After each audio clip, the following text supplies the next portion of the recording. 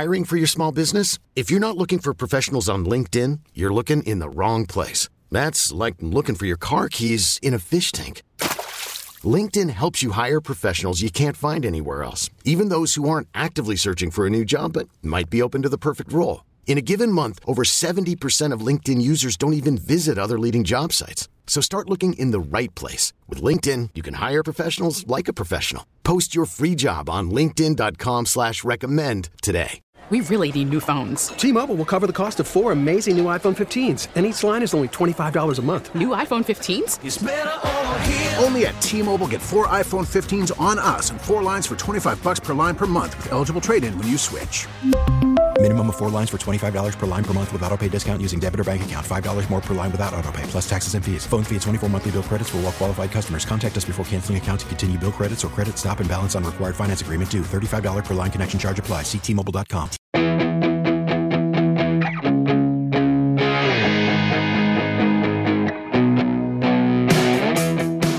Hi, I'm Joe Connolly with an unusual guest to give you ideas that may help you sell more or give better presentations when you're making a talk. Adam Grouper is a veteran Broadway and TV actor who has sometimes, when he's had the time, coached business people and executives on making better presentations. He has a list of credits that go about this long. He's been on Law and Order, Homeland, Fiddler on the Roof on Broadway, and played the witch in Wicked as well. So, Adam, it's great to have you as a guest today. Thank you. It's great to see you, Joe. I will add that it's actually the wizard that I played in Wicked. The witch actually was a character not played by me, but was in Into the Woods, which is also here on my Wall of Fame, which was one of my Broadway credits. And there we go right there. Something sounded wrong to me when I said that. And look how smoothly Adam handled that. That's a perfect example of what we're talking about. So you covered up another, quote, actor's mistake so smoothly.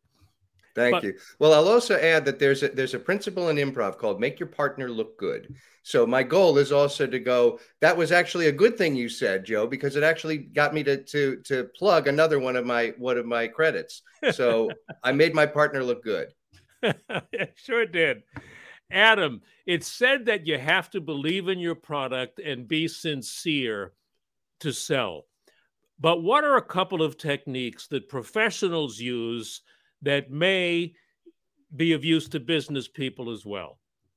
Yeah, it's a great question, Joe. I think that acting and improvisation and storytelling are really great platforms for helping people in lots of businesses and lots of situations.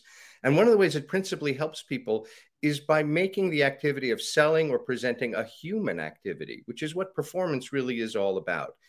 We tend to think about our presentations and our sales pitches as a one-way street where the activity is over when all the information that's in our brain is put into the brain of the other person. And we forget that it's a two-way street, that we want to connect with our partners. We want to connect with the people that we're talking with, which means that we have to be receptive to what's coming from them.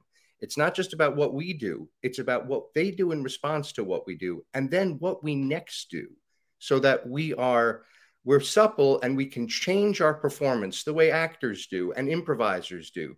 We can change our performance on the spot and be nimble and responsive to what comes our way. Does that mean read the room, as politicians call it? And if so, how do you do that without losing track of the points that you wanted to make? I think it's something that comes from practice. You know, somebody that I work with often says that to be a good presenter, you have to have two mantles. You have to be both an actor and you also have to be a director. So you've got your one part of you that's in the moment and that's connecting with your audience. And then the other part that's kind of standing above you like a third eye going, how is this landing? And that's something that takes practice. But as a performer, I'm always conscious on stage of what I'm doing in relation to the person that I'm opposite. It's not just what I'm doing. It's what we're doing together, what we are creating together. So you, in your mind on stage or on camera, you are not reciting what you've memorized. Is that right? Well, let me also add to this that when it comes to making a presentation or as an actor, of course, I have to know my lines. I have to be well prepared. So part of the foundation of doing this well is you still have to know your stuff. You still have to be able to get out there and hit your line. You know, for me to hit my lines, to hit my marks on when I'm on a film set. And when you're presenting or when you're making a sales pitch, you've got to know your sales book. You've got to know your clients. You've got to know everything that you have in your back pocket. And then you got to be prepared to set it aside so that you can be in the moment with the people opposite you. It strikes me that you're saying that your knowledge, your experience is your security blanket. It's your foundation. Absolutely. Yeah. That's a great way of putting it. Your security blanket. It's your foundation. Of course, I'm not saying throw it all away and just make stuff up on the spot, because that's not helpful. We want to be able to convey information accurately. I want to be able to recite my lines. And certainly the playwright or the screenwriter is not going to be happy if I start making stuff up on the spot. You have to be prepared. And you also have to be prepared for curveballs. And I think anybody who does sales well, anybody who does presentations well, understands that distinction, knowing your stuff and being able to operate on the fly, and also be prepared to jettison everything if something comes up that's really important. That's a really hard thing to do. All right. That's the advanced course, 301. One other question before producer Neil A. Caruso has a chance to ask some questions. What do actors do to counter it if they're nervous or uptight or worried and anxious before they go on? How do you handle that? That's a question that always comes up. Stage fright is something that afflicts everybody, even the most famous actors. Laurence Olivier, famously, one of the most renowned and famous actors of the 20th century, was famously stricken with stage fright later in life. And the thing that I always say is that nervousness and stage fright has to do with when your focus is directed internally.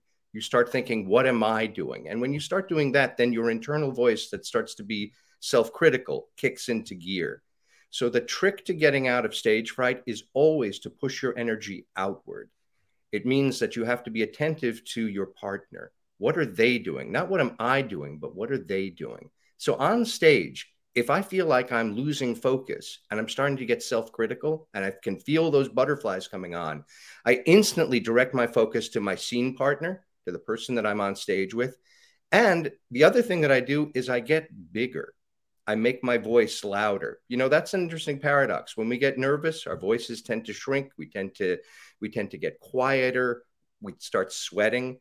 And part of that is because we try to compress our performance. When we work in the opposite direction, make them bigger, it's like a form of biofeedback.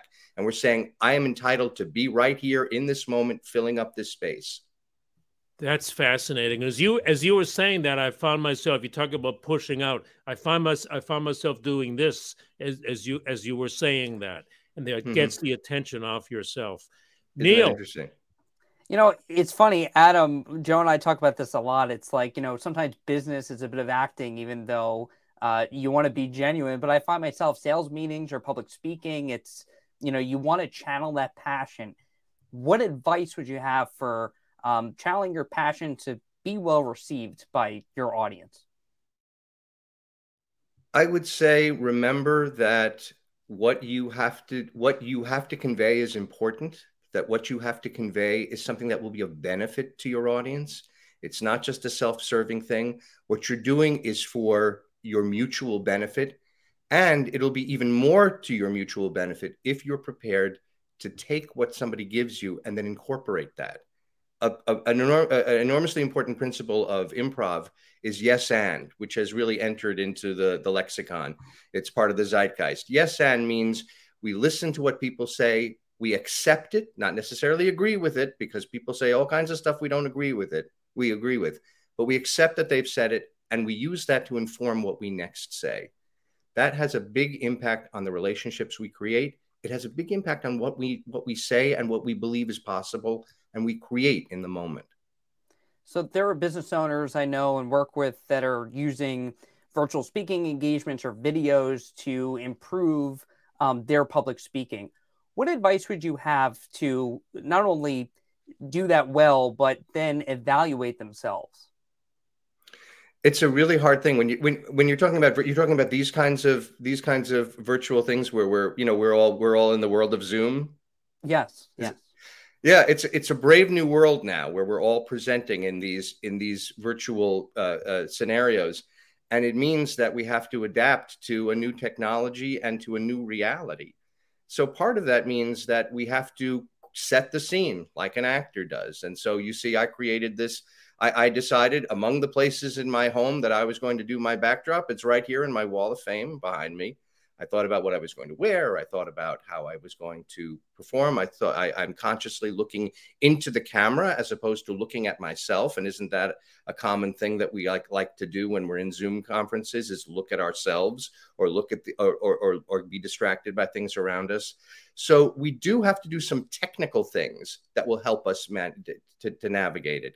And it is definitely a challenge being connected and doing all of the work that I was just talking about in this new environment. A consultant friend of mine, Adam, asked me to ask you this question. Okay. Does he have any magic words to use in a presentation? Any magic words? Magic words. Give our consultant and sales was magic words. Well, as somebody who was formerly the Wizard of Oz in Wicked, what I will say is brains, heart, and courage. Right, brains. Those are my magic words. Right. And how about, he also asked about body language, which is a good question, I think. What can you suggest about body language? This is the most common question I get asked for presentations. What do I do with my hands? This is something that people are absolutely preoccupied with. And again, the thing is, like in real life, we don't think about what we're doing with our hands. We're not thinking about our body language in that way because we're so busy conveying information. So again, when we're focusing outward as opposed to inward, when we're not self-evaluating, these things tend to work themselves out. There are technical things that you can do. And some people will say, to kind of get over the hump, keep your hands, if you're in a live presentation, keep your hands in a sort of neutral position in front, so that instead of at your side, so that if I keep my hands down here, that way I have a place to go and I can bring my hands up and down like that. But that's a purely technical thing just to get you over the hump. But once you do that, the most important thing is keep connecting with your audience, and these things are going to work themselves out. Better not to get too focused on them. Interesting. Neil, one more question? Yeah, I wonder, for those who are watching that are in a creative field, what advice would you have for getting gigs? For getting gigs? Yeah. This is, if they have advice for me, I'm all ears. The truth is, I'm a bit of a dinosaur, and I know that I have 20-year-old twins who are now going into the job market, and they have a range of things at their disposal that were unknown to me when I was starting out in the business. So, and this is a common question that I always get, is what can I do to start off in the business? And the truth is that it's a whole new world out there that I'm learning about every day myself. So I would say, if you have any advice on how to get gigs, would you please send them my way? I live in the gig economy like lots of people, and I try to have lots of side gigs. So among the things that I do are, in acting, is stage and film and television and commercials. And I do a lot of audiobooks.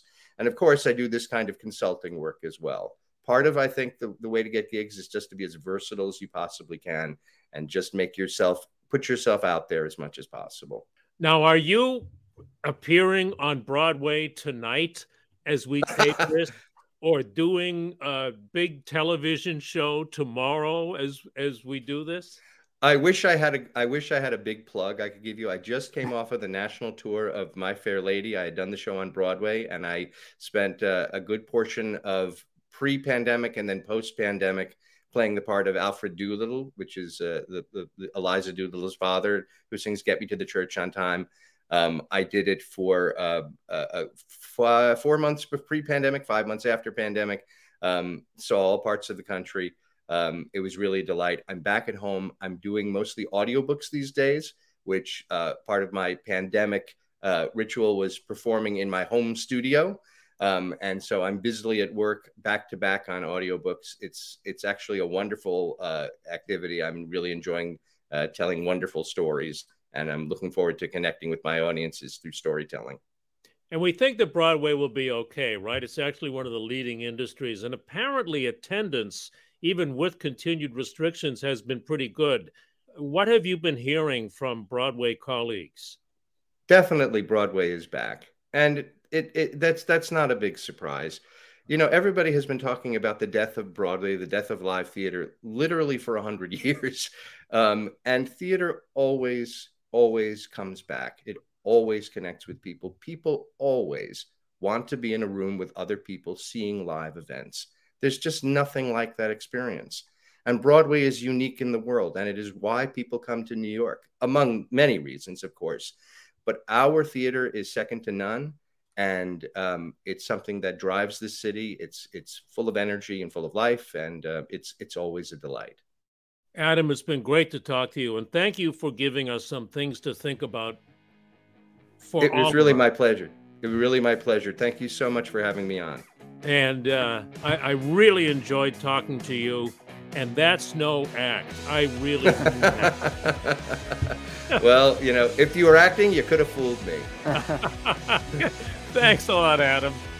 You bet.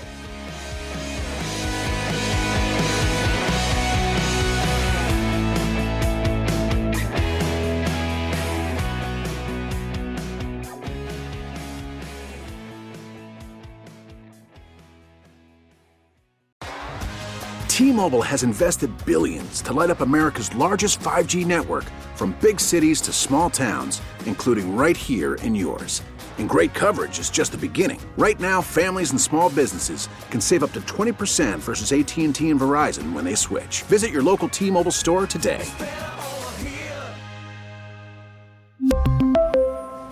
Plan savings with 3 lines of T-Mobile Essentials versus comparable available plans. Plan features and taxes and fees may vary. We get it. Attention spans just aren't what they used to be. Heads in social media and eyes on Netflix. But what do people do with their ears?